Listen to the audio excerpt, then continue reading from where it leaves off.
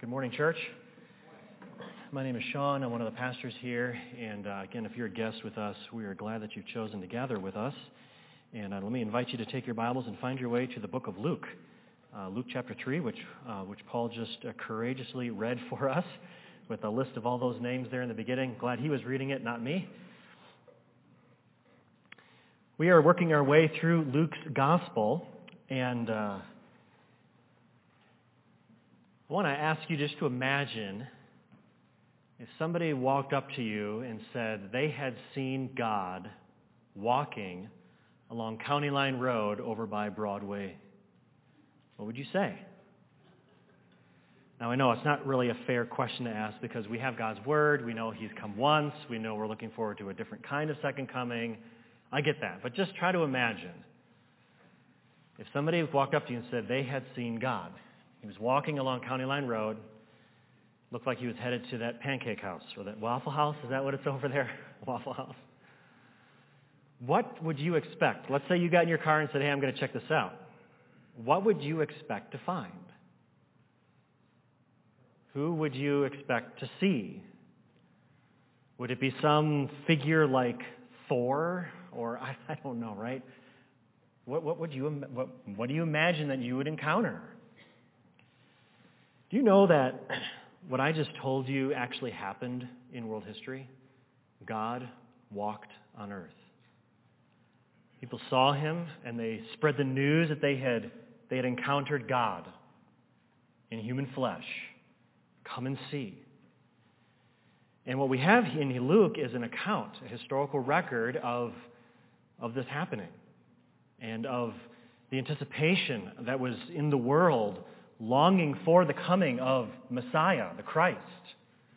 And then, of course, the collision of all the expectations that people had about what he would be like and who he would be and what he would do. And then all those expectations weren't fulfilled as they hoped. And the story is recorded here in one account here in Luke. Well, as we continue through the book of Luke, we want to remember why it was written. It was written so that there could be certainty. And again, Luke put it in his own words in chapter 1. You can flip back a couple pages in your Bible or a couple screens back to chapter 1, verses 1 through 4, where he tells his readers so that you may have certainty concerning the things you have been taught. And I do hope we understand that as Christians, that we're not just living with kind of a wishful hope in some sort of mythical fairy tale. That's not Christianity. If that's what you think Christianity is, it's just people believing that fairy tale instead of a different fairy tale, you're misinformed. Christianity is not just fairy tale belief. It is informed, there's historical record, and we have writings that have been written to prove to us that what we believe and understand about who Jesus is, Messiah, the Christ, God sent one who came to earth to bring us back into relationship with God, is true. And so what do we learn with certainty about Jesus in Luke chapter 3? Well, it might surprise you that most of Luke 3 is not about Jesus, really. Well, indirectly it is, but not really. It's mostly about this guy named John.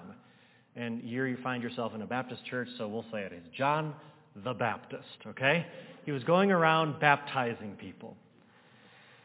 Now, what do we learn about Jesus as we learn about this prophet, this Old Testament prophet, that we've heard about already in Luke, right? Remember the account of his birth being announced in Zechariah, and now here John is grown, and he's fulfilling this prophetic ministry. If you notice in verses 1 through 6 of Luke 3, you've got this snapshot of all these people, dead people, right? Dead Roman rulers. Now, if you were a history teacher, this is the passage you'd say you need to memorize who each of these guys is and what they did and when they lived and remember this. But that's not why it's written here. It's not just written for us to have a history lesson. What I think Luke is doing here is he's tying salvation history into world history. He's tying salvation history into world history. And he's also embedding it into biblical promise. And that's what is given when he quotes from the book of Isaiah in verses 4, 5, and 6. That God's master plan of salvation is being accomplished through the events of world history, and it's a fulfillment of what God has promised with biblical promise, back in the prophets, back in Isaiah. And so as we look at this list of people, they're the who's of the time, those that had the privilege and power of the day.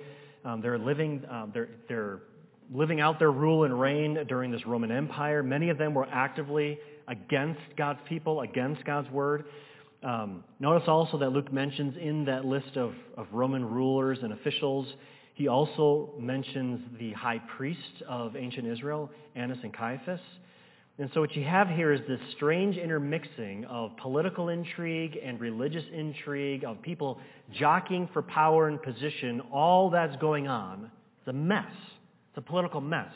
Do we have any idea what it is like to live through days of political mess? Religious intrigue mixed in with all that. Well, then Luke 3 is relevant for us today.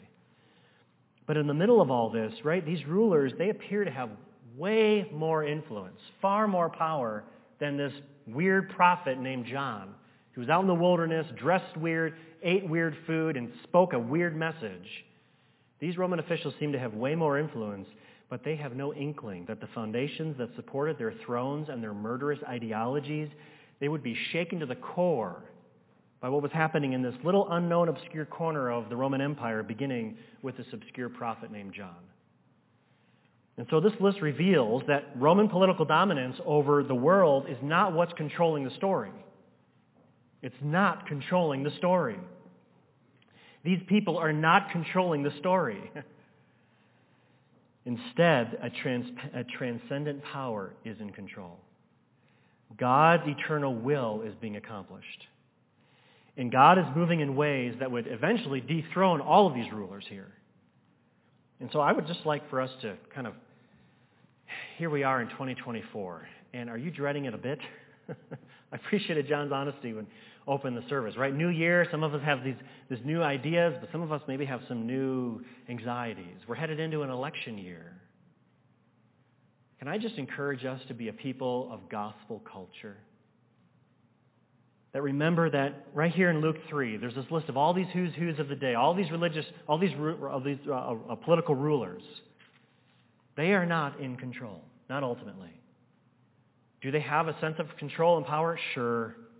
But can we remember Psalm 2 that, right, the rulers are plotting and planning, and what is God in his throne doing? He's laughing in derision at them. And here you have in Luke 3 a little snapshot of this Roman political machinery, right? All in process and going on, and they're ruthless. They're horrible. In fact, we read how Herod, one of the most ruthless of them all, locks John up and eventually beheads John out of spite, out of this ridiculous story that's recorded for us about political intrigue and trying to save face, and he beheads him. And yet in all of this, Herod is not in control. He is not ruling and reigning ultimately. There is a transcendent power that is ruling and reigning over it all, and it is God. And he's unveiling and showing that his transcendent power and his saving plan will be accomplished. And can we be a people in America in 2024 that have a resolute, resilient joy and confidence in God's rule and reign? I'm not diminishing your civic responsibility. I'm not.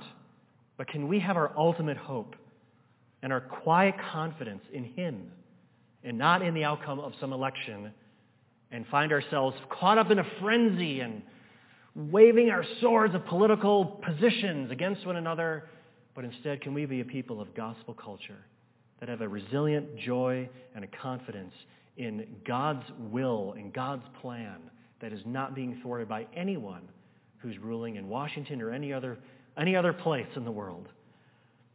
Now notice also that as Luke, sorry, I keep saying John because there's John the Baptist and a different John is a writer of Scripture, but Luke, as he records this, it says all this is going on, and he says that what happens is that the word of God came to John. This is in verse 2, right? During the ruling of the priesthood of Annas and Caiaphas, the word of God came to John, the son of Zechariah. And again, I think what Luke here is reminding us of is that the words of Roman rulers carried a certain amount of power. And that was true. People lost their lives based upon the word of Roman rulers. But in the middle of all of that, there was another word that was at work. the Word of God. And there's a beauty here. I just want us to see this. It's very subtle.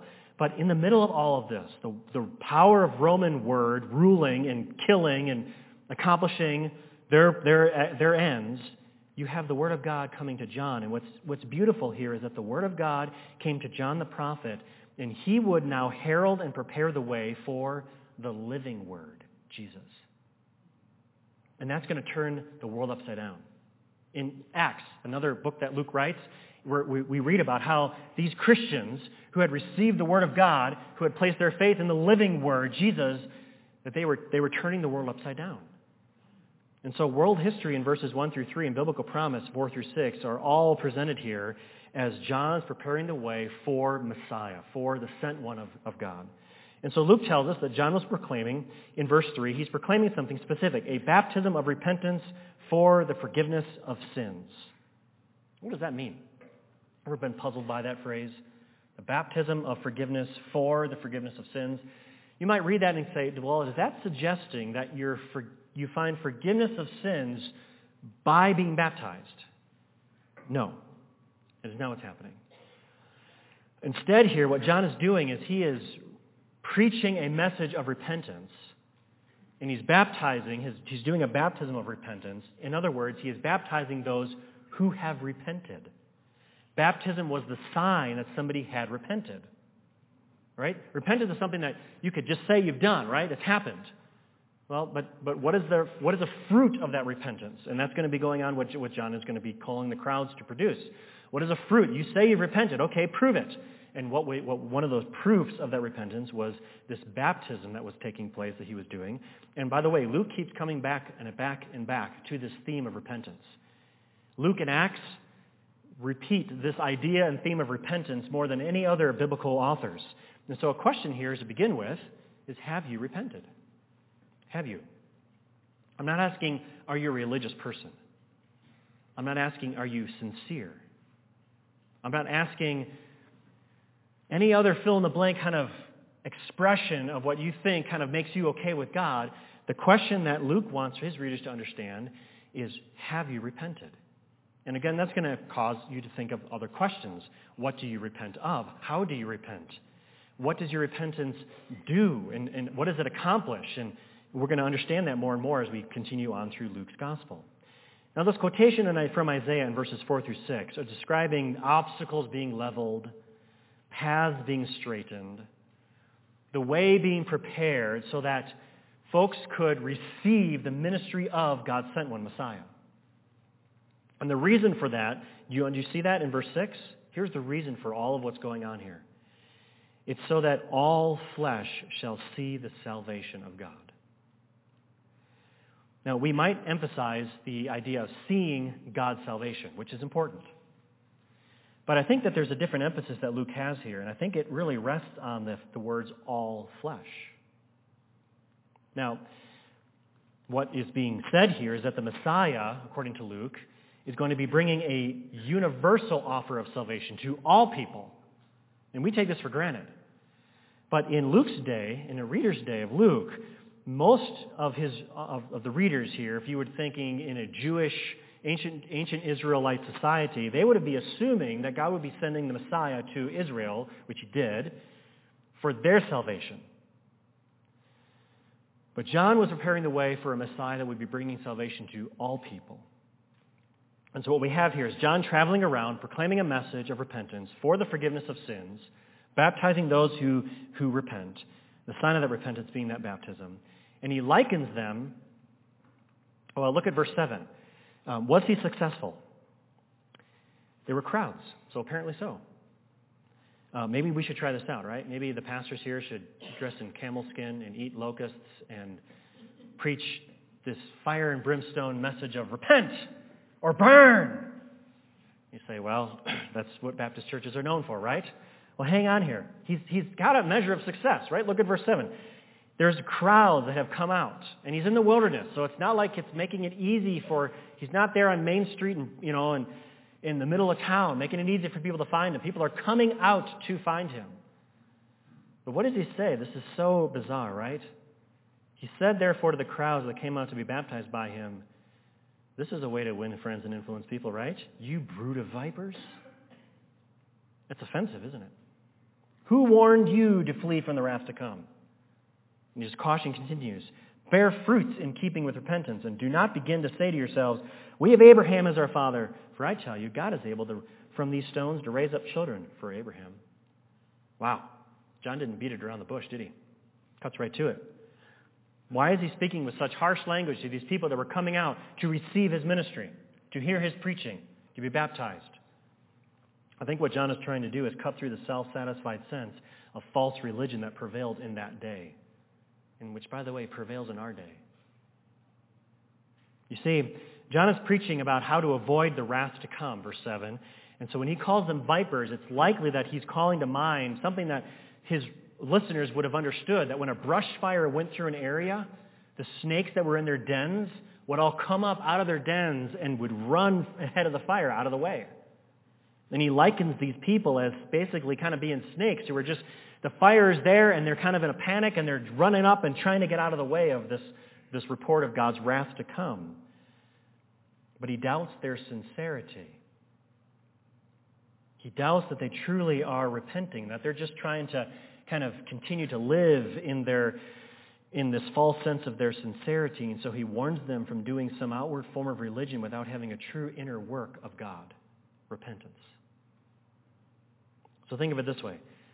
The way most people in ancient Israel in that day found comfort or reassurance in their position or their status or their relationship with God was that they appeased themselves that they had Abraham as their ancestor. They were part of God's people. Abraham had received the promise from God, and therefore they were the recipients of that through the lineage of having Abraham as their ancestor.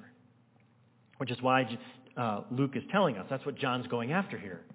He says, listen, he knows that the crowd is going to be saying, we have Abraham, we're okay. And he cuts right through that. He dispels them of that notion that they're going to be fine just because they're descendants of Abraham. The crowd is deluding themselves if they think that that's what's going to give them favor and status with God. He cuts through that delusion by reminding them that God can make children of God out of rocks. And so the real issue that John puts in front of the crowd is, have you truly repented? Have you repented? Does your life show the fruit of repentance? He says that, right? When he says, every tree, therefore, that does not bear good fruit is cut down and thrown into the fire. That's what he's telling them. Bear fruits, verse 8. Bear fruits in keeping with repentance. And so that really is one of the central questions for us today, looking at Luke 3. Have you repented?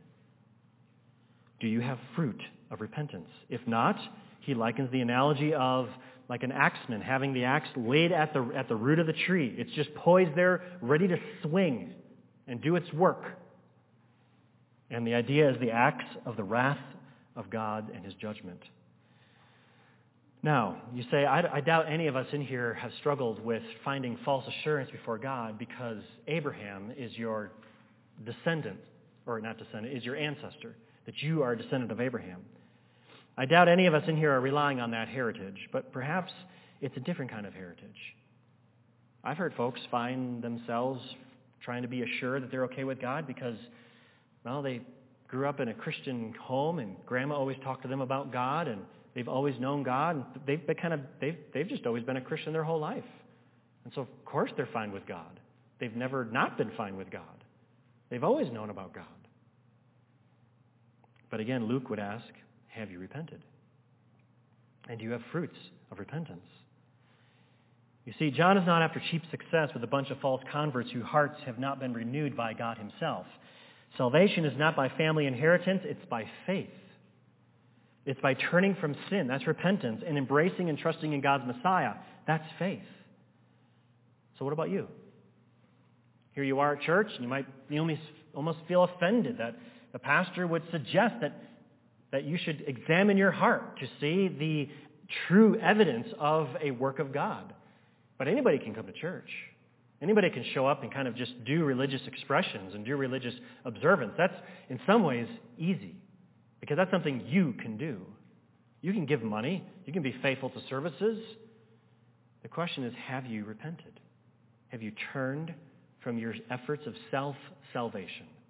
And have you trusted and embraced Jesus as your only way of salvation?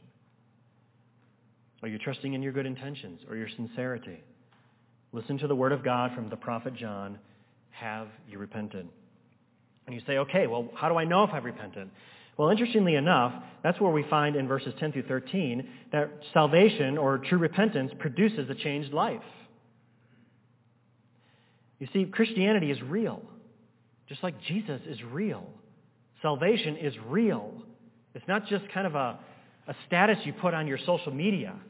It's real. It makes a difference. It changes a life. There's actions that are produced because of it. Not to earn it, but because of it. And so the crowds respond to John's message, right? Because they're a bit flabbergasted. Man, if we can't just sit here and depend upon our descendancy from Abraham, making us okay with God, if we can't inherit it, then what do we do to earn it?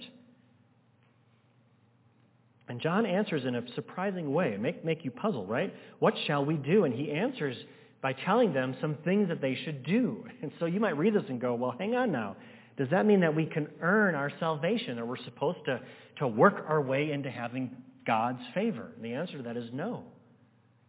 What John is doing is he's asking them to understand that the true work of God that brings you into relationship with Him, true repentance, will change how you live in these ways. It changes how you relate to other people. It's not an outside-in transformation. It's not something from the outside in. Do we understand that? That you kind of govern your way from the outside in. It's that God has made a change inside of you which works itself out towards other people. That's fruit. And what does He do? Well, He describes how people should treat others. He says in verse 11, very practical ways, whoever has 2 tunics is to share with him who has none, and whoever has food is to do likewise.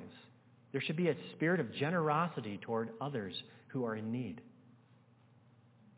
Tax collectors came to Him to be baptized, which, by the way, tax collectors were the worst of the worst in Jewish society because they were aiding and abetting the Roman occupation on being successful. They were collecting taxes for Rome, and in so doing, they were also charging extra to pay themselves. And often there weren't controls on how much they could extort from their fellow countrymen.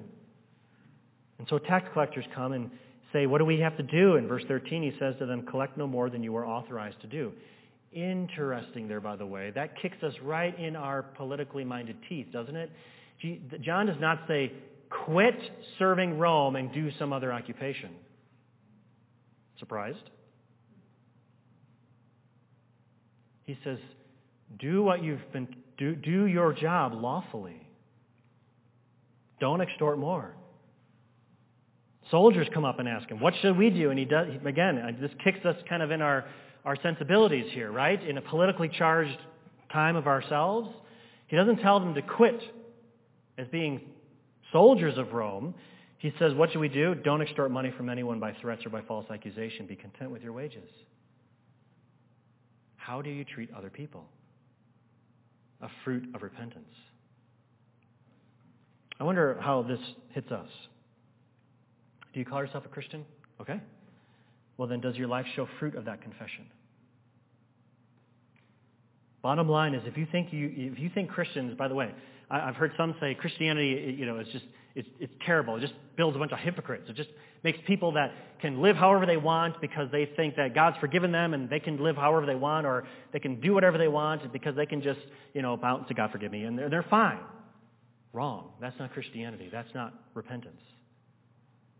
The bottom line is, if you think that's Christianity, that's false. That is not true Christianity, because when you truly encounter God through repentant faith, according to Luke here, according to the prophet John, your life will be changed. So just look around here, okay? You can. I know it's kind of awkward looking around. You can do that right now, okay? Look around. This is a miracle. This body of Christ is a miracle. Because we're not after just a religious gathering of religious-minded people who want to do some sort of kind of mutual admiration society to make each other feel okay as we go through living our lives how we'd like. If you truly know God through Christ, you are a miracle of God's grace. God has produced in you a fruit of repentance. And in fact, John seems, by the way, has your life changed? John seems to be a pretty great prophet, right? But in fact, later on in this letter, Luke is going to tell us that among those born of woman, there is no one greater than John. So John is sitting in this position of high exaltation, and yet as great as John is, he points us to someone who is much greater. And that really is where Luke 3 turns towards being really Christ-centered. Jesus is mightier than the most mighty of prophets, verses 15 through 17, right? Because they hear this preaching from John, he's baptizing them, he's calling them to repent, he's got the audacity to not just be okay with a bunch of crowds that are gathered around him like all the other religious leaders, but he wants a true work of God to have occurred. And so they're struck with the genuineness and authenticity of this ministry, of his preaching, preparing the way for Christ. And these people are wondering, maybe this is the Messiah. Maybe this is the guy. Maybe he is who we've been looking for, which, by the way, shows a little bit of the culture of the day, of this anticipation and longing for God's Messiah to come. But instead, John clarifies that he is not the Messiah. The Messiah is someone who is far mightier than him. And here's the reason why. Because John does a baptism of repentance, but Jesus, the Messiah, the Christ, I shouldn't give him his name yet, but the Christ is going to baptize with the Holy Spirit and with fire. But also look at verse 17.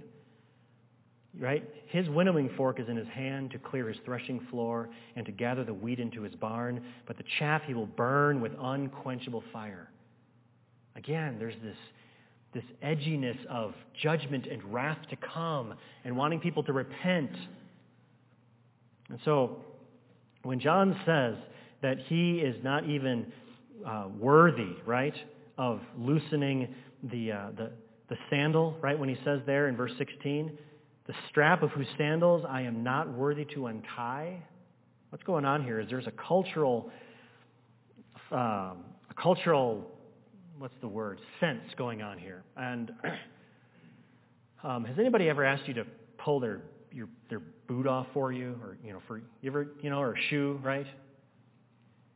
Do you think it would be a little gross for somebody to, we don't tie our flip-flops on that way, or sandals. I'm trying to think. I guess we don't have a cultural equivalence. But think of it, here's what was happening in the day. Slaves, indentured servants in the day, they were required to do all sorts of menial tasks. But there was one inscription that we have where slaves were actually exempted. These indentured servants were exempted from one particular task because it was considered to be so menial. And it was loosening the thong strap on a sandal, right?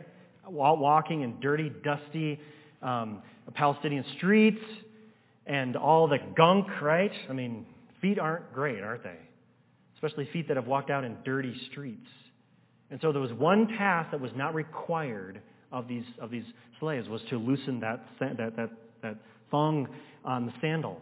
And here John is saying that the Messiah is so great that he, as the greatest prophet, is not worthy to do what slaves weren't even required to do.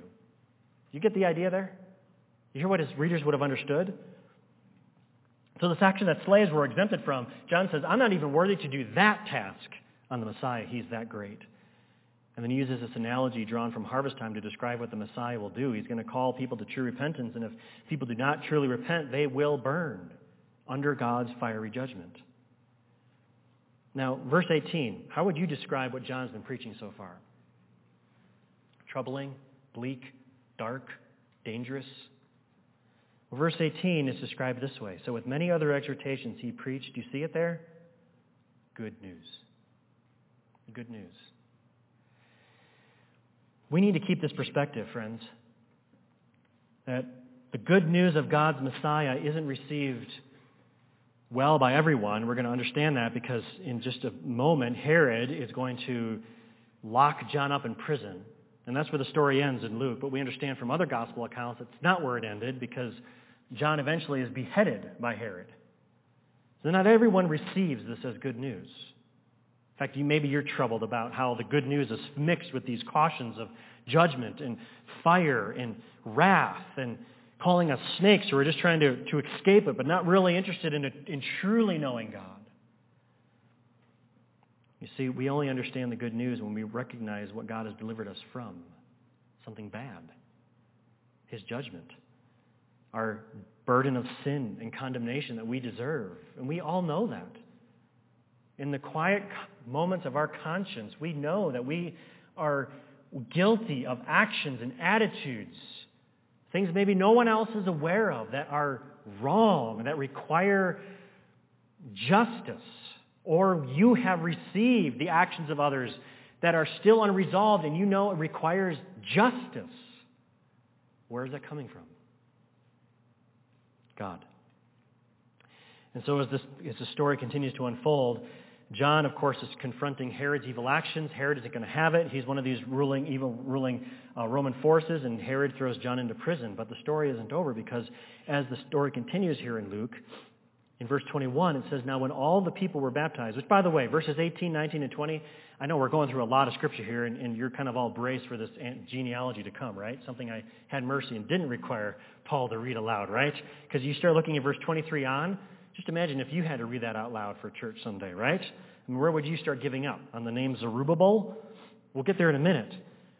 But verses 18, 19, and 20, when it talks about John being imprisoned, friends, we need to remember that we are living, the reality of the spiritual conflict is real.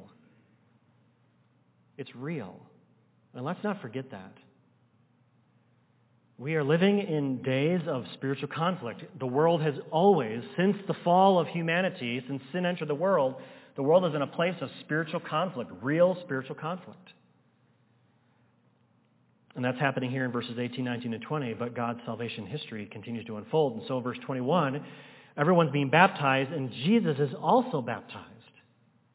Has that ever made you kind of just scratch your head? Why is Jesus, the Son of God, being baptized, especially when the baptism is described as being a baptism of repentance? Does that mean that Jesus had something to repent of? That there were sins that he needed to be absolved of, to repent himself of? And the answer to that, of course, is no. And we can be certain of that because as you read the account of Jesus' baptism, you have the Trinity showing up. You have God the Father, you have God the Spirit in the body, showing up in the bodily form of the dove, and you have God the Son, himself Jesus, who has been baptized. And a voice from heaven comes and responds to Jesus when he's praying and declares some truths about who Jesus is. And you see that there in this passage in verse 22. You are my beloved Son, with you I am well pleased. God is only well pleased in that which is holy. So if Jesus did not need to repent, then what is he doing here? And I believe what God is doing here, or Jesus is doing here, as this matters, is because Jesus is identifying himself with those he has come to save. And that's the central question that Luke is going to be answering. Is Jesus truly the Messiah, the one who's bringing salvation to, according to the prophet, all peoples, all flesh? Yes, not just ancient Jewish, but to all. How? He identifies with those he has come to save. Which means this, because it matters. Through then faith, if you are united to Jesus, this means then that God's declaration on you is the same as it was on Jesus. This is what the Bible means when it talks about salvation and us being declared righteous, being justified. These big biblical words. What's going on here? It's that God the Father then, if his voice were to declare upon you, it would no longer be condemned, judged, sinful, but it would be this: in you I am well pleased. That's what the Messiah is doing. He is bringing salvation to all people. How? So that when you are united to faith in Christ, you then receive this declaration from God, that he is well pleased in you. And you say, well then why though? I'm not perfect. I've lived a perfect life. I've done all sorts of things that are bad. Exactly. That's who Messiah is. And that's what he does. And Luke is writing this so that his readers would have certainty about it. So, do you have the peace and assurance of God's pleasure on you today? Are you still trying to achieve it somehow? Are you still trying to work for it? Are you still trying to just do a little bit more, give a little bit more, be a little more sincere, show up to church another time to accomplish it? Friend, you are in an endless pursuit. You will never achieve it. Abandon your efforts of self-salvation and embrace the salvation of God's Messiah, Jesus. And you will find God declaring he is well pleased in you. Well, we'll finish up with this genealogy here in the last couple of minutes. I puzzled over this section for a while. to be frank, it takes a while to read through it. If you actually read through a genealogy, there's two ways to read through a genealogy. The way all of us normally read through genealogies, yeah, done, right? It's a bunch of names you don't know how to pronounce. You just kind of get the idea. There's people you don't know how to pronounce, people you've never met. You have no idea who they are. They all had a bunch of sons, and they died, and sons, and it gets us all the way back to at the very bottom, verse 38, the son of Enos, the son of Seth, the son of Adam, the son of God. Okay. And you kind of look for the next, chapter. I do believe that God has some good truths for us that help point us to who Christ is and what makes him qualified to be the Messiah of all people, bringing all people to God. But first, understand this. Glance through this list, right? There are some names that you will, if you've been a Christian for a while and you've read God's Word for a while, there's going to be some names in here that you're going to, be like, oh, yeah, I know that name. Any names pop out to you? I know sermons, we're not used to talking back, but here's a chance you can. Any names pop out to you in this list? David, who else? Joseph, yep, who else? Who? Abraham, who else? Huh? I couldn't hear that, sorry. Noah, okay, yeah. Now, how many of these names do not connect with you at any level? At all? Most? Yeah. That's how it is for me too. A lot of these names I've like, for instance, the son of Nagai, I have no idea who that is. I don't know what he did. I don't know. I have no idea. Or Josek, I have nothing to tell you about that person. I don't know who he is. I don't know what he did. Well, then why is it even in the Bible, and why am I even talking about it as a pastor? This genealogy reminds us that, right, because many people in this list are completely unknown, but yet they're recorded here as part of God's salvation history plan. Here they are. We don't know what they did. In fact, it's likely that they probably didn't even realize that they were part of God's salvation history plan.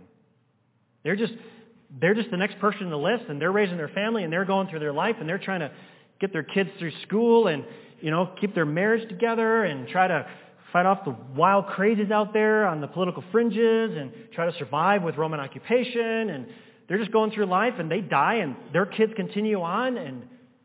But interestingly enough, they are in this list which connects Jesus all the way back to God at the end here. We're going to understand why that matters in just a minute. But this genealogy reminds us that God is at work through our ordinary days, through the ages and generations in ways we cannot see. We cannot see. And we are probably unaware of. Really, it's been said this way, and I'm quoting from one author, our lives may seem to be a series of disappointments, our hopes in disarray, and our futures desperate. So think about it. Did those who lived in the days of Melchi and Addi have a clue what God was preparing to do?